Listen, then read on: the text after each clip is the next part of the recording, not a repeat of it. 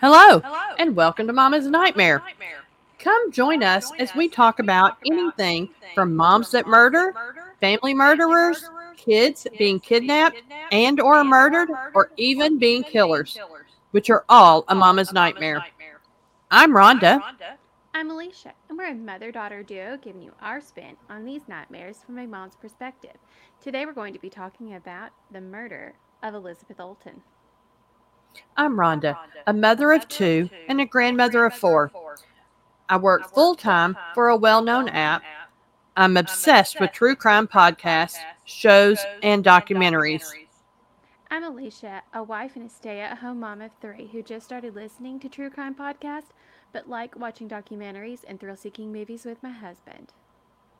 I'm the one that suggested we start a podcast since we love to discuss these nightmares, and of course, I think people need to hear our opinion on them. For today's nightmare, we're going to be going to Missouri to talk about the murder of a 9-year-old girl and the 15-year-old girl who did it because she wanted to know how it feels. Trigger warnings for this episode are child murder, self harm, and suicide. Thanks for joining us. Now, go put on a face mask and let's talk about this nightmare. All right, so how are we doing today, Mom? Oh, well, we are really tired. We have not been sleeping well.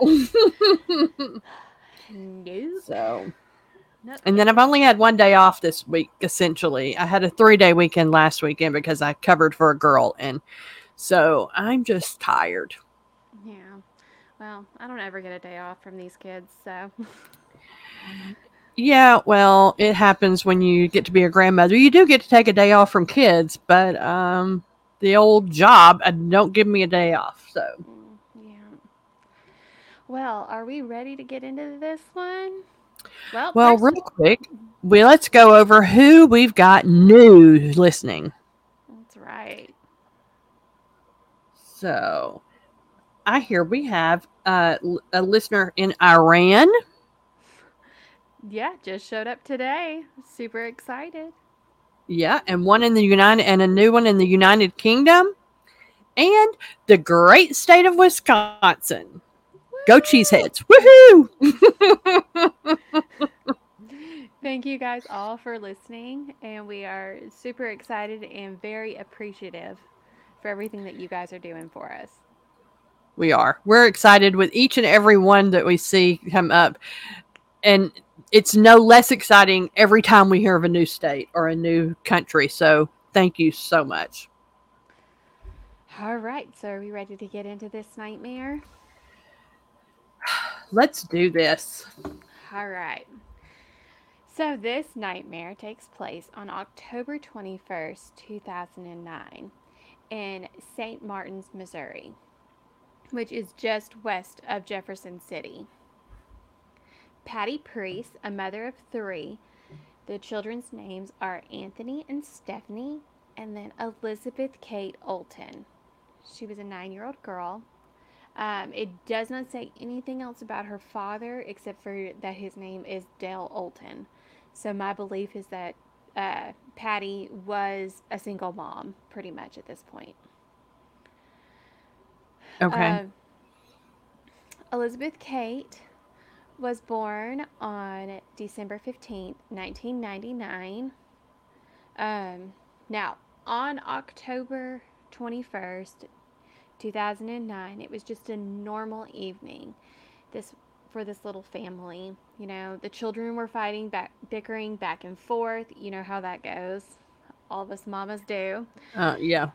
And around 5 p.m., one of the neighborhood girls, a little 6-year-old named Emma, came to the door and asked Elizabeth to come outside and play. And of course, the mom is like, I don't think so. I'm fixing dinner. We can't do this right now. Of course, the girls begged and pleaded. And she said, okay, you can go out for an hour. You have to be back by 6, which Elizabeth would because she's terrified of the dark. So, around 6 p.m. Oh, yeah, in October. So it would start. Yeah, so around in October, it should start getting dark right around then. Yeah, it definitely was getting darker then. So around 6 p.m., Patty noticed that Elizabeth wasn't back, so she started yelling for her to come back inside. No answer. Evidently, um, little Elizabeth also had a cell phone, so she started calling her cell phone. No answer. So, like all mamas, what do? We start worrying. And we also call that person's house that our child is at. But when Patty Right. Now, called, are these houses like side by side in a neighborhood, or is it like I live, ours, we've got neighbors on each side of us, but there's about an probably an acre between us. And on one neighbor, there's woods between us. So but the yeah, previous place, we were like side by side. You could reach out and borrow a cup of sugar, you know? yeah, no, it's not. It's not like um, the houses are spread out. There's like, um, from what I can tell, this is a ranch. I actually like mapped it. I Google mapped it Mm-hmm. to see where this place was, and it's actually a ranch. Oh, okay. So there's quite a So, bit of space between so them. there's quite a bit of space. There's woods. There's a lot of land in between. A But lot of I'm guess, places to play.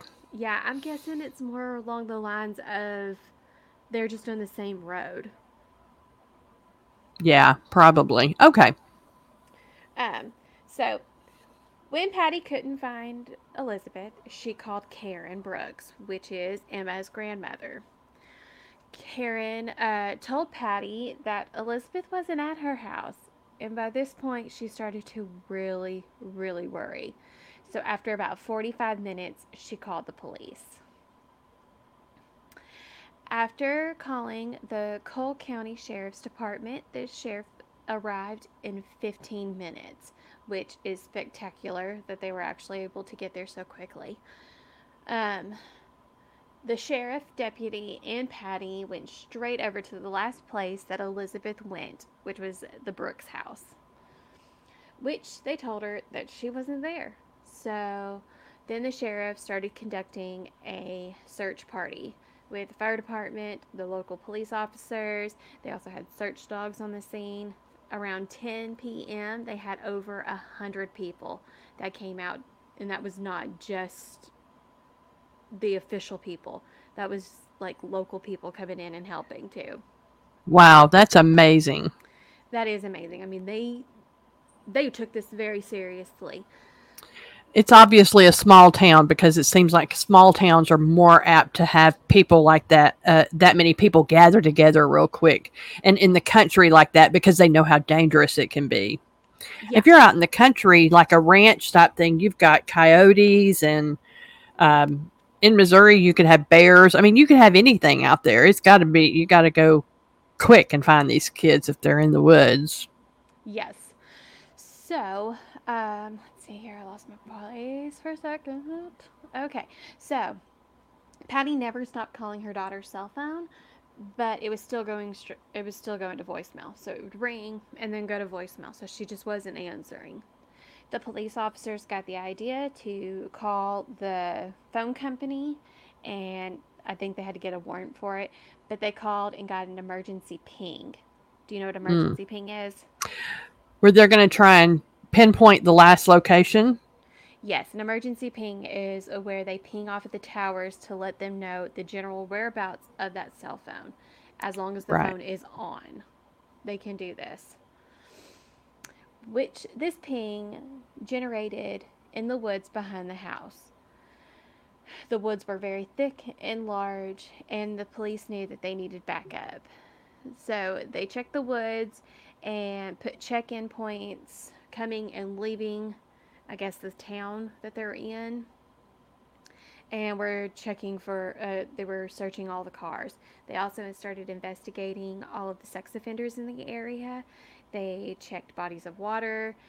They had search dogs for Elizabeth's scent, along with helicopters. I mean, they took this It investigation so serious. Yeah, I mean it seems to me like they're doing all the right things for the investigation because and especially with it being a small town, you don't think of them they probably not had a missing child very, So if ever, have they ever had one? And if so, I'm sure they don't have them often. So, Yeah. The police feared that they had a predator on their hands, and they started to wonder if another child would be taken. Like, they were getting very scared. wow, that's scary for everybody concerned then. Mm-hmm. So, Thursday afternoon, which is the next day, um, this is around the 24-hour mark of Elizabeth's disappearance. Sergeant Rice started looking into the last 24 hours of Elizabeth's disappearance, such as who she hung out with, who she talked on the phone with, who was the last person to see Elizabeth. So, Sergeant Rice went to go talk to the little 6-year-old girl named Emma. While talking with Emma, he found out that Emma did play with Elizabeth that night, and in the yard, they played in the yard and also in the street. But Emma got stuck by a thorn bush. She cried out for help, and Emma's older sister, Alyssa, who was about 15 years old, came to help. Uh, at the time of Elizabeth's disappearance, there was only um, there was only one child that wasn't accounted for, and that was Alyssa. Oh, no. Now, Emma and Alyssa also have two younger middle brothers. They are two 11-year-old twin boys. So it's a 15-year-old, two 11-year-olds, and then the 6-year-old Emma. The day of Elizabeth's disappearance, Alyssa also skipped school that day and the day after. So she became a suspect. Now we're going to go into the background Hmm. of Alyssa. Alyssa Bustamante was born on January 26, 1994, in Cole County, Missouri. Her parents, Caesar and Michelle Bustamante, were cousins by marriage. Oh, nice. Yeah. At the time of Alyssa's birth, Michelle was only 15 years old. So Alyssa's grandmother said that it was love at first sight. She cut the umbilical cord. So the grandmother has been a very big part of Alyssa's life. Yeah. Well, I can say as a grandmother, it is love at first sight with them too. Yes, it is. Caesar and Michelle were both meth heads and drifters. Um, they moved to California to be near their family, but they were in Missouri at first. So they moved to California. And then around the age of 6, Alyssa's mom, Michelle, gave birth to the twin boys. And then a few years later, she had the little girl named Emma. I couldn't get the boys' names except for one of them on the documentary. So, Alyssa watched her parents abuse drugs and the domestic violence between them both. Her father, Caesar, was arrested and convicted of a felony and sentenced to 3 years, not concurrent long term, at Missouri Eastern Correctional Facility. Michelle struggled to pay the rent and landed herself 3 misdemeanors criminal convictions of DUI and possessions of marijuana. Mm, And Michelle struggled with her drug and alcohol addiction. Alyssa had to watch her mother overdose multiple times before social services finally called and got Karen Brooks to adopt her grandchildren, and that was in 2002. wow, that's a lot for a kid to go through, you think. And in 2002, so the little one, I forget what her name was that came to play. Emma. Mm-hmm. Emma. Okay. So this happened in 2009 and she's 6. Mm-hmm. So she was like 2. Well, that's 7 years before when she adopted in 2002. So she must have had did she have? She must have always had Emma. I'm not quite Emma must have sure. been an infant when she got her. Maybe. I remember them saying that the boys were around 3 in the documentary that I watched, but It Alyssa sounds was as if around 8. she might have even had Emma after she had gotten them and then just got Emma right away. Because sometimes if they've got drugs on them, they immediately give them to somebody else Yeah, from the hospital. Sounds like that might have been the case with her. So Emma never had to. Anyway, Emma never had to see and go through what Alyssa or the boys did. yeah, And the boys were young enough that they probably don't remember it like Alyssa did. So it's sad that she had went through so much. yeah. The grandparents were talking about when they got the kids, and they were talking about how, like, the boys would never sleep in a bed. They just fell asleep wherever they were. Like, they would punch holes through the wall at 3 years old. Like, they were Wow. very, very wild because Yeah. they had no parent. Yeah. And I guess like you said, they wouldn't go to bed. They probably didn't even have a bed.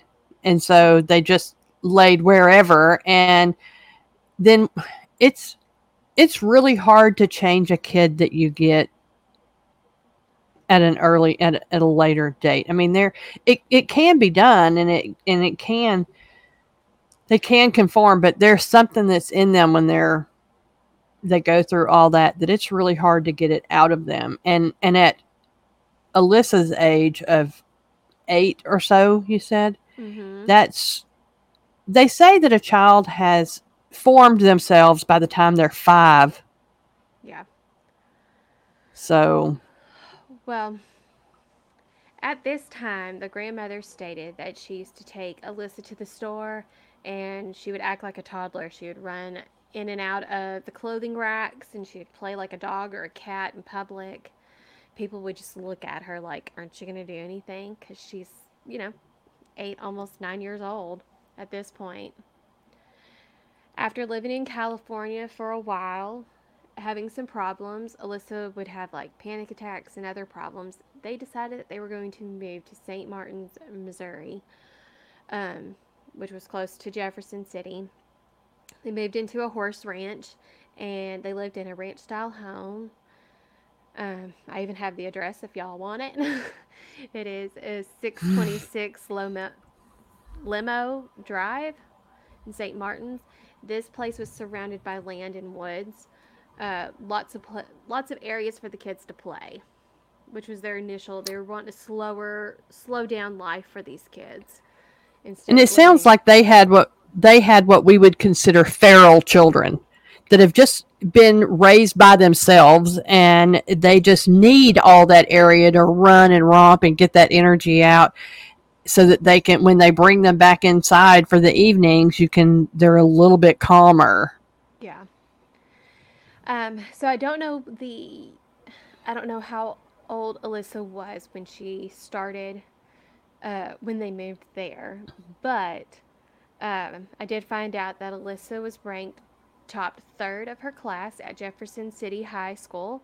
Also, she went to church at the Jefferson City Mormon Church, and she participated in the youth groups and activities. So she was, I mean, roundabout a pretty good They girl. were giving her a well-rounded. They were really It trying. seems like they were trying to do the right thing. She seems to be able uh, to be the top third in her class in Jefferson City. And Jefferson City is not really a small town. It's a good sized town in Missouri, so or good Yeah, sized city. So it had to have been a large school for her to be in the top third. That means she was really bright. yeah. Um, so Alyssa's mom came back to the new house in Missouri, and that really affected Alyssa because she had to deal with the fact that her mother could not get her life together and she was not going to be taking her and her siblings back. Mm. Alyssa cried and broke down with her grandmother, and then shortly after, Alyssa suffered from severe depression, and on September 3rd of 2007, Alyssa attempted suicide by taking a whole bottle of Tylenol, which the paramedics had to give her some sort of medicine to help it prevent damage to her liver and other organs, which they were able to do, Mm, which is amazing that they were able to get to her so quickly because Tylenol yeah. really does do a lot of damage. And Alyssa actually had to Yeah. stay in the hospital for 2 weeks after that. Now, Wow. while she was in the hospital, it was found that Alyssa was self-harming, and she had over 100 cuts on her arms, and she also had the words hate and pain marked into them. While in the hospital, the doctors prescribed Alyssa 20 milligrams of Prozac. She was released from the hospital and was admitted into the outpatient program place called Pathway Mental Health Center in Jefferson City, Missouri. Alyssa was a patient with that facility from 2007 to 2009.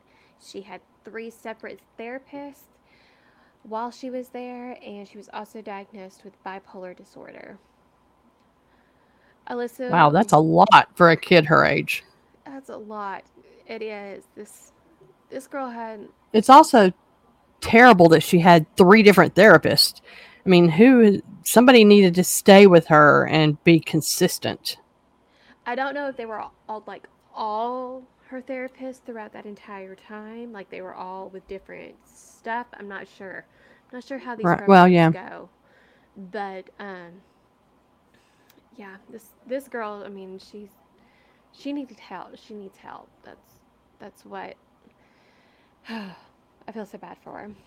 But the Pathway Mental Center continued to prescribe Alyssa the Prozac, but they started to increase her dosage 2 weeks prior to Elizabeth's disappearance.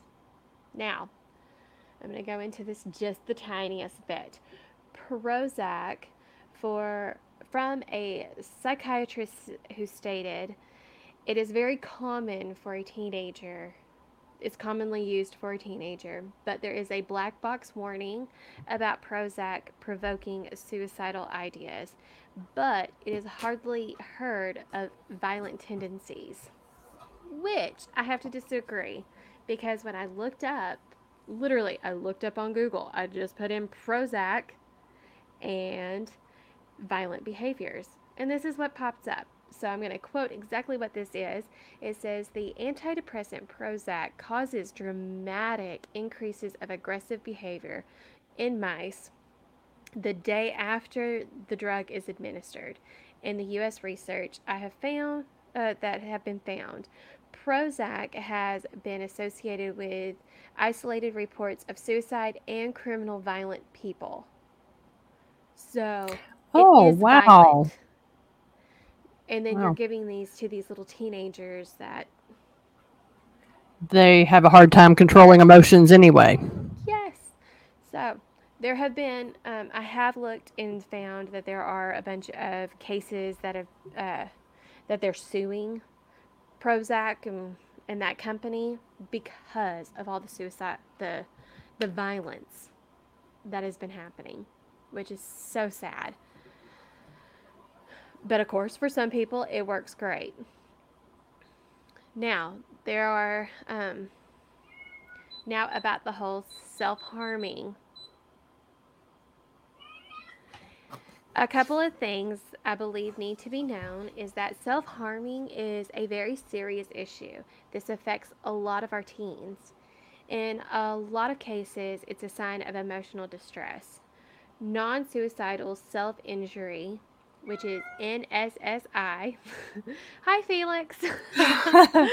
Felix is waking up, guys. So. uh, it's more common than you would actually think. This affects kids and young adults from the ages of 12 to 18 years old. Around a third of the population has at least self harmed themselves at least one time. Even though most would state that they would never even consider committing suicide, they still do it. Now, if you know anybody who needs any help, you can also go to crisistextline.org and you can text a counselor if you need any help with any of that. There are many different there are many different reasons for self-harm, which the reason I'm bringing this up is because of Alyssa.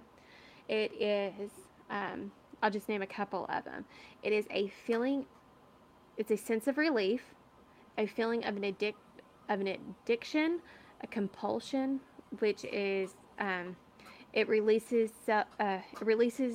endorphins. It's like a pleasure sensation, which is like a form of medicating, and then other Yeah. mental illnesses. Which I don't get that, but I don't understand that. And I think it's just a matter of the person themselves because I don't understand that. I see that it could release endorphins, but I'm like, hello, ouch. No, I don't want to, I'm not into hurting myself. But so it's hard to imagine that that feels good to them. But Yeah. I've heard it before in other scenarios where people have said that, even some people burn themselves and things like that. Yeah. It's just hard to comprehend if you're not in that and it doesn't feel that way for you. Well, from what the grandmother has said about her is that that's how she dealt with things is by pain. That's how Yeah. Well, she I have couldn't deal with her own emotions, so she would just deal with the pain. well, I know I've heard of kids that well, even some autistic kids that will just they sit and just bang their head on the wall or bang their head on the floor to the point that the parents have to put padding down and things like that because these kids have had concussions and things like that. It doesn't affect them. Some people pain doesn't affect the same way it does others. Yeah. I'm a wuss when it comes to pain, so I get a little scratch, which my kitten scratched me the other day because I was playing with her, and I was like, okay, I ain't gonna play with you no more. That's fine. Okay, wah. Felix, I got scratches everywhere. I know. And it doesn't matter if I play with him. He attacks me anyway. Yeah. Okay, so now we are going back to the present time of the 2009 with this case. So, Sergeant Rice interviewed Alyssa, and she was very calm and she answered his questions. And she said she had no idea where Alyssa was and she thought that she just went home. The sheriff wasn't truly convinced, so they investigated who was the last person to call Elizabeth. And lo and behold, it was Alyssa. Now, this was just enough to ask. They did not get a warrant, but they asked the grandmother if they could search the property, and she agreed. They went straight for Alyssa's room. And this was the most disturbing things. There was an outline of a body drawn on the wall, and next to it was her little sister's name. Inside the drawing was what looked like bullet holes, and there was poems on the wall. Some of them it looked like it was drawn in blood. I mean, this was definitely a cry for help, and I don't know how the grandmother is just mm, not paying attention to any of this. I How do mean, you not know that when it's in your home? right? I'm gonna search And my. I'm sorry, this is my kids' room, but I'm still gonna go in there and check on them. well, we all go in there to put up laundry or pick up laundry when we've got, something to do or straighten up a bed or anything. And it's like she's totally oblivious if she's first off, because if you know what the room looks like, I am not going to let the police in there knowing that all Right. that crap is on that wall because not Oh, she. willingly, they're going to have to have a warrant, Right. you Oh know? no, she just likes to draw. I mean, who draws Right. on their. I mean, I would be throwing a fit even if my kid just drew a stick figure on the wall because I Right. had to paint that stuff. Ugh. Exactly. But, sorry. Okay. So The sheriff's department found Alyssa's diary, and inside of it was the log of the day that Elizabeth's disappearance. And it was scribbled out with blue ink all over it, but there was a part that was just left open, and it says, I gotta go to church now. LOL. The sheriffs also looked into Alyssa's internet history and social media accounts, and that was also disturbing. She had videos on YouTube of her trying to convince her brothers to touch an electric fence.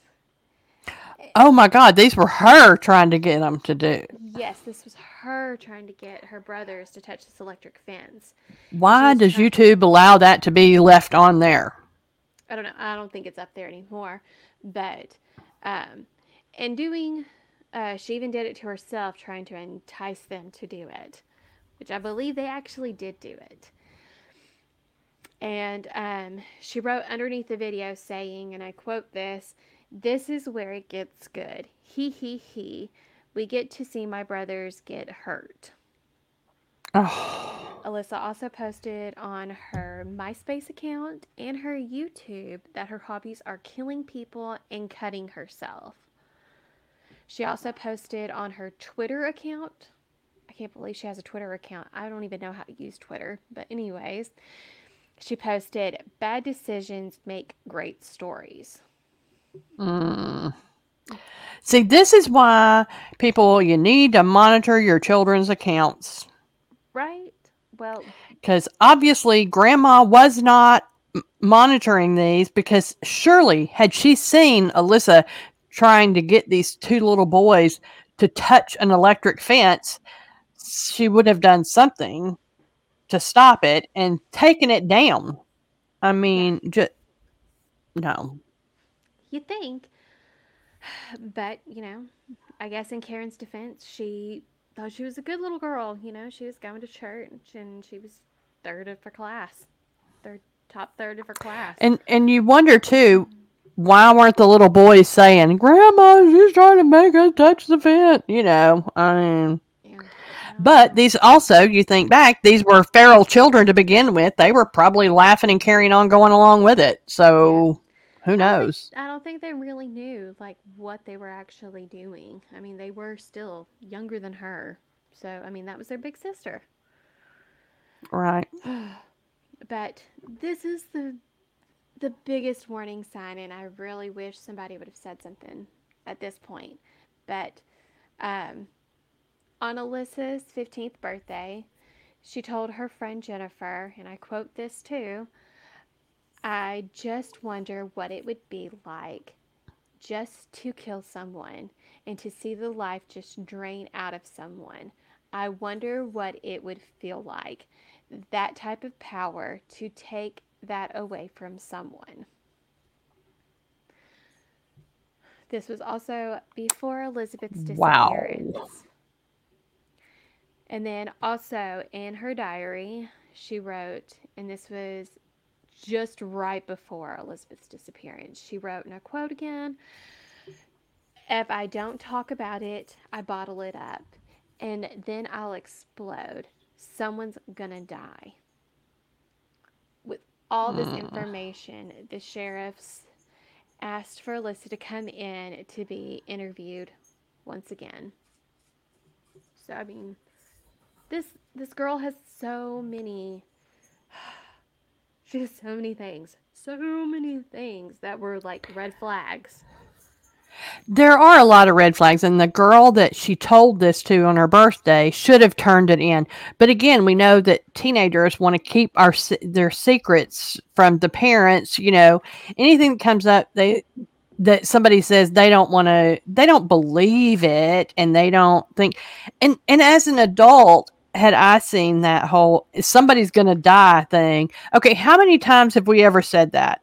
Where we get aggravated and I'm like, okay, somebody's going to die.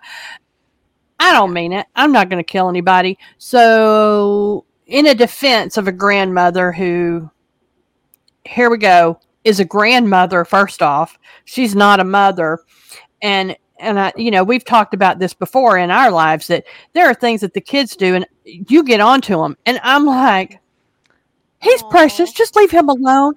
But if it had been you that was doing it at the time, I would have had to get on to you. I understand that you as a parent have to do, but me as a grandmother, I'm like, he's so cute. Leave him alone. He's just little.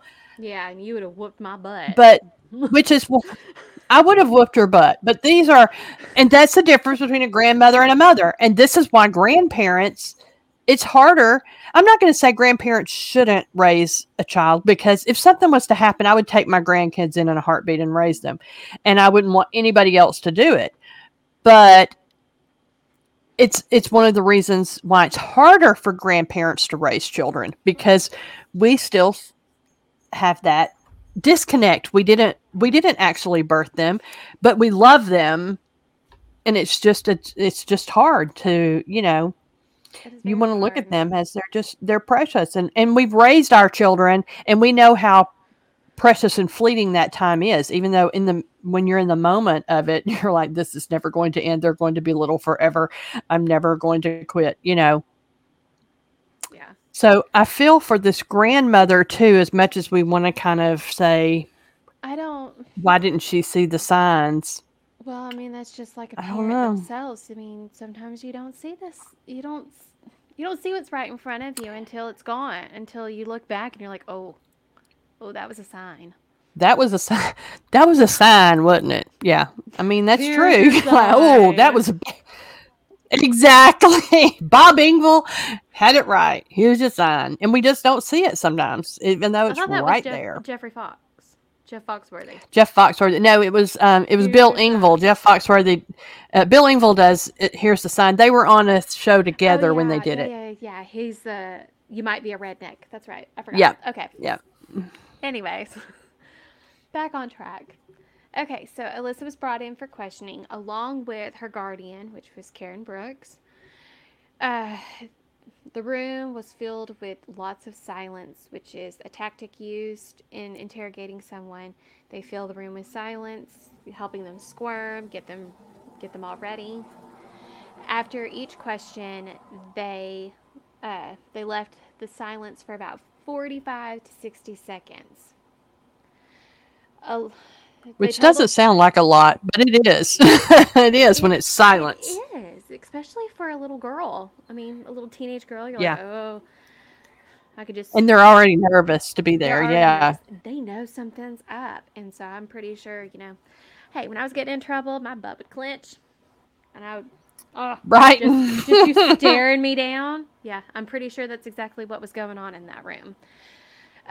After each, they told Alyssa that they had her diary and they could read the Okay, passages I'm that getting they. a bad rap during this. She's a good mom. She's a really good mom.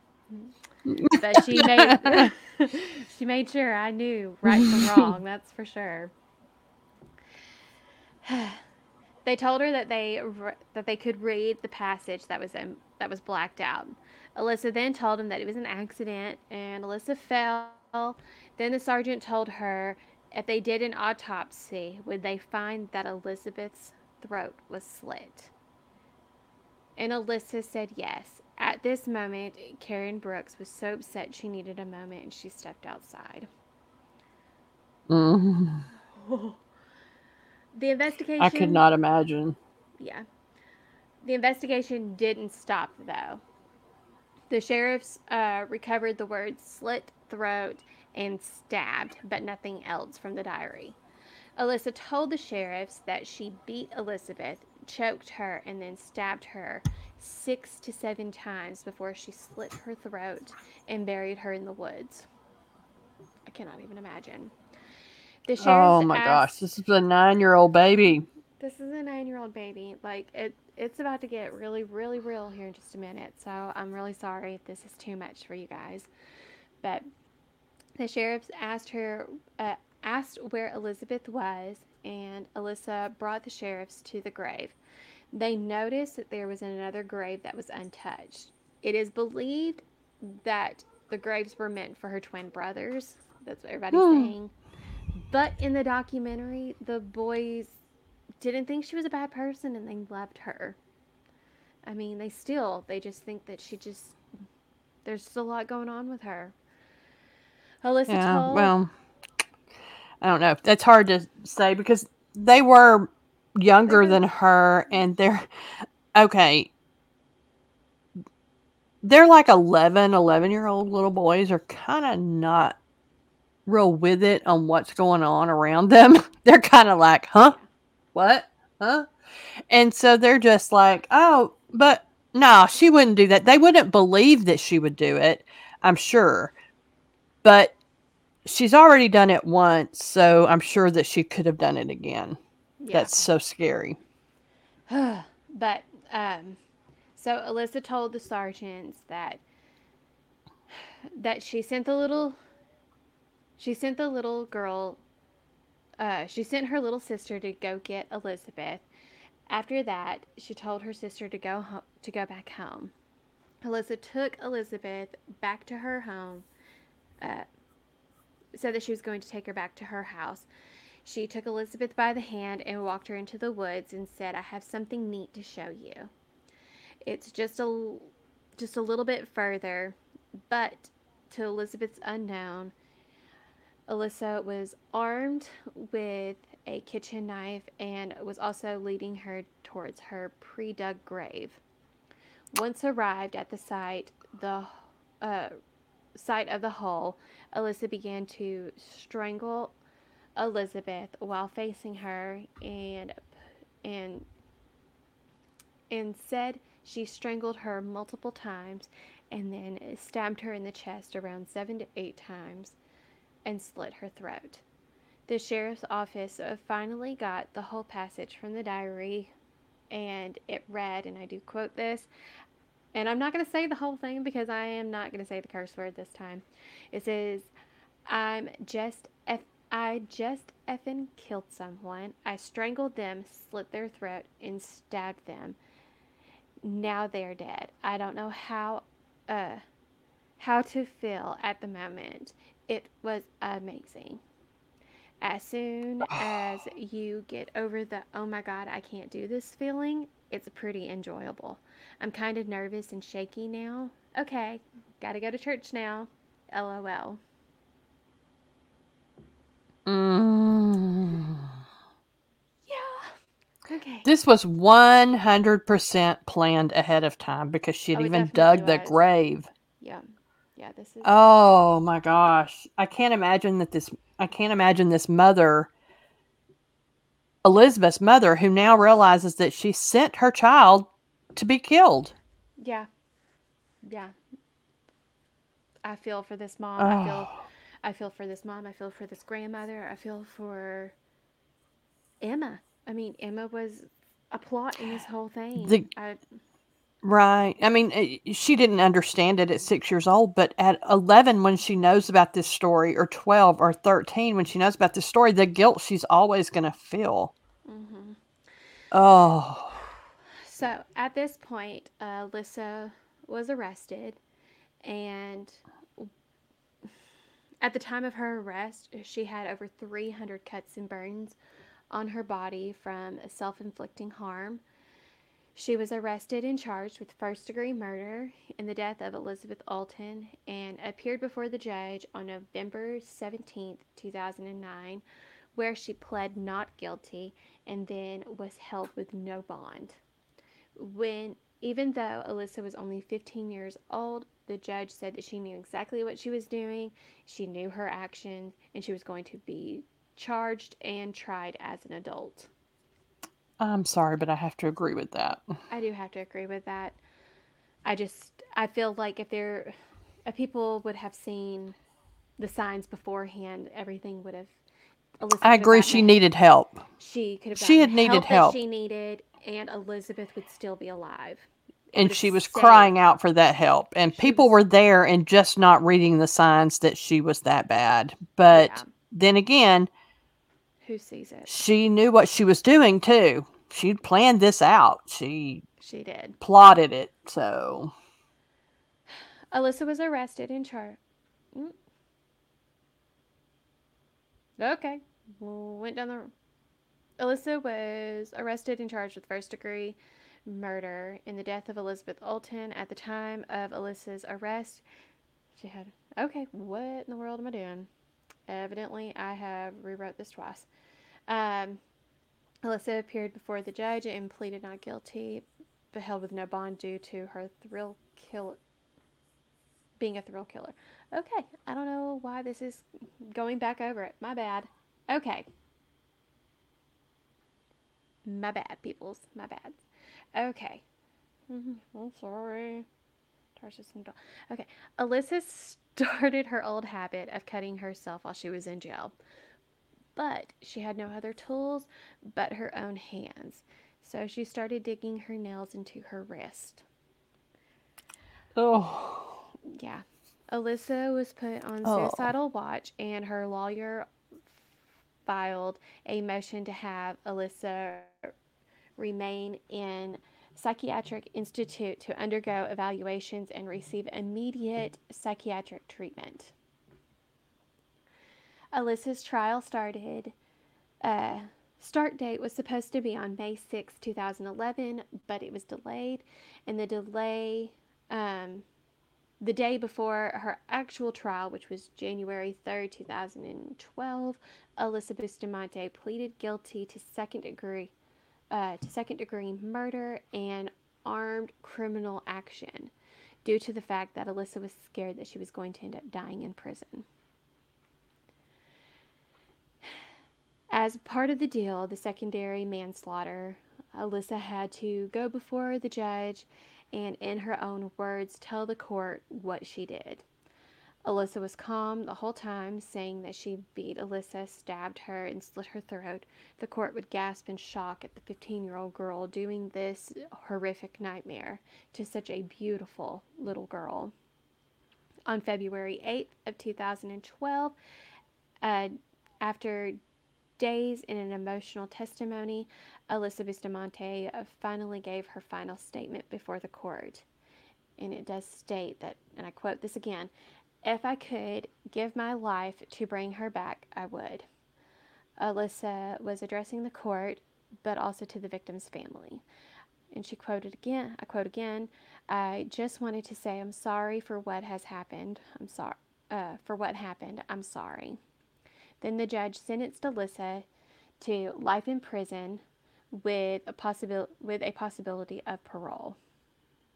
Now, Alyssa's grandparents still visit her to this day in prison, um, but she is up for parole in 2024. See, I don't know how I feel about that. That's just 15 years. Mm-hmm. Of course, that doesn't mean just because she's up for parole doesn't mean that she will get it. And a lot of parole boards look at the crime and they're like, come back in 5 years. We'll talk again. They won't even consider it. But then again, with at her age and she's in a prison and she's only, I mean, that she was 15 years served. I mean, she's only in her 30s. That's plenty of time to do a whole lot of more damage to a lot of people. And is she getting the medication and the stuff that she needs the way she Well, needs it in a prison? the Probably not. the medication, but it's also the therapy. I mean, this girl needs Right. therapy. She needs help, so much help. Ongoing. But yeah, Patty Priest was so upset. They would scream out in the court that she should get life because she took the life of her daughter. I mean, Yeah, I mean, I agree. I couldn't imagine being the parent of the kid that was killed in that courtroom and them saying, okay, we're going to give her life in prison, but she does have the right for parole. So in 2024, she's going to be starting to get ready for parole. It's like, no. Of course, she could be like last week's Brenda Spencer, who is still in prison after all this time. She was 16 when she killed all those children. Or yeah, she didn't kill any children, she killed the two men, but she shot at the children. But maybe hopefully she'll be like that and still and not get the parole, but that's no guarantee. I mean, she's in Missouri, they're in California. It depends on how that it board all, is, yeah, and it just all depends. Now, Patty Priest also sued Alyssa Bustamante for wrongful death on October of 2015, which Miss Priest settled for $5 million.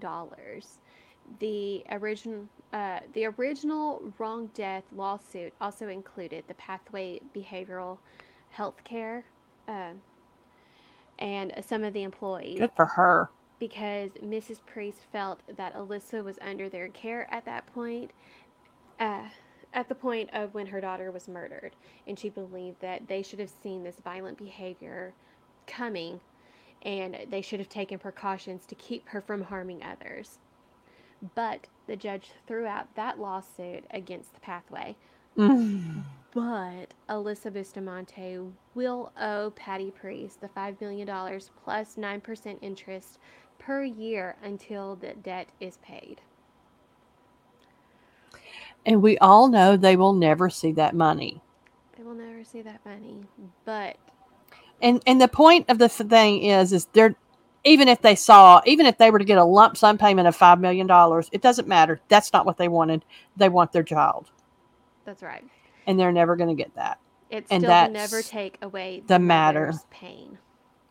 Exactly. That's the thing about it, is she's never going to forget it. She's never going to hold her baby again. She's never going to, she's always going to feel guilty that she let her go, because at first she said no.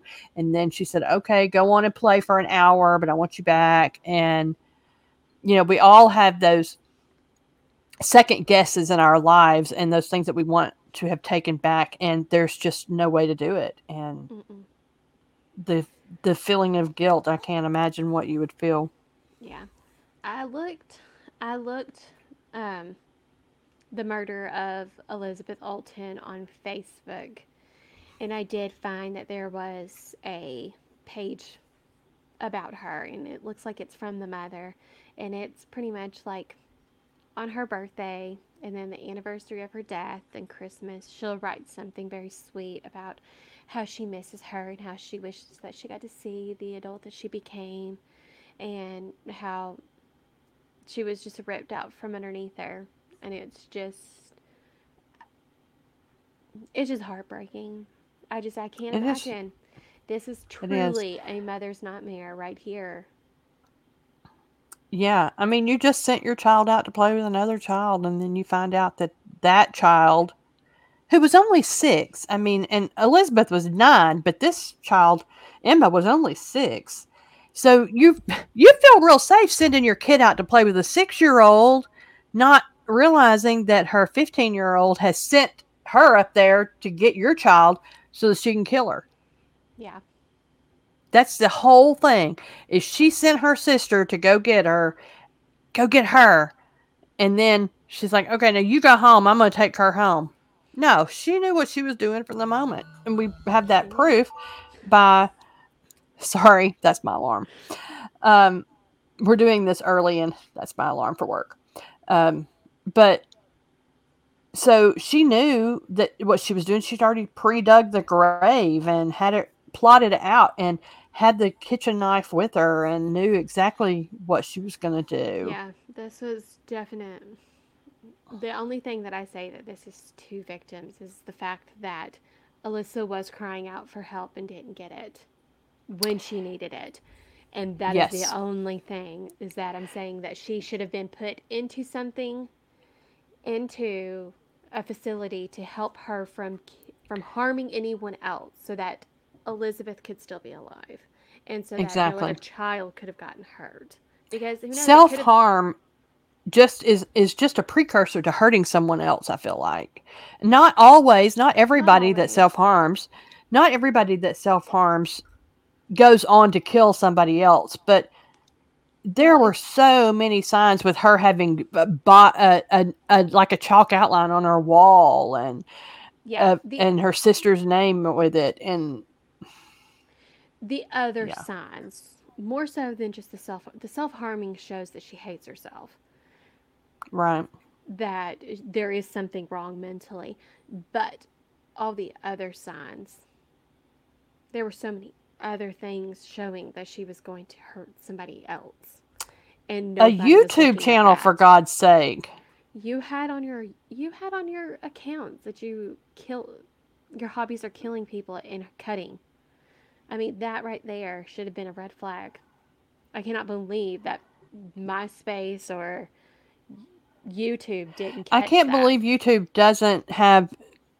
I can't believe that YouTube doesn't have some way of that they don't monitor accounts and look into these things and whatever you post, because we're on, I work for an app, and the app that we have, they monitor.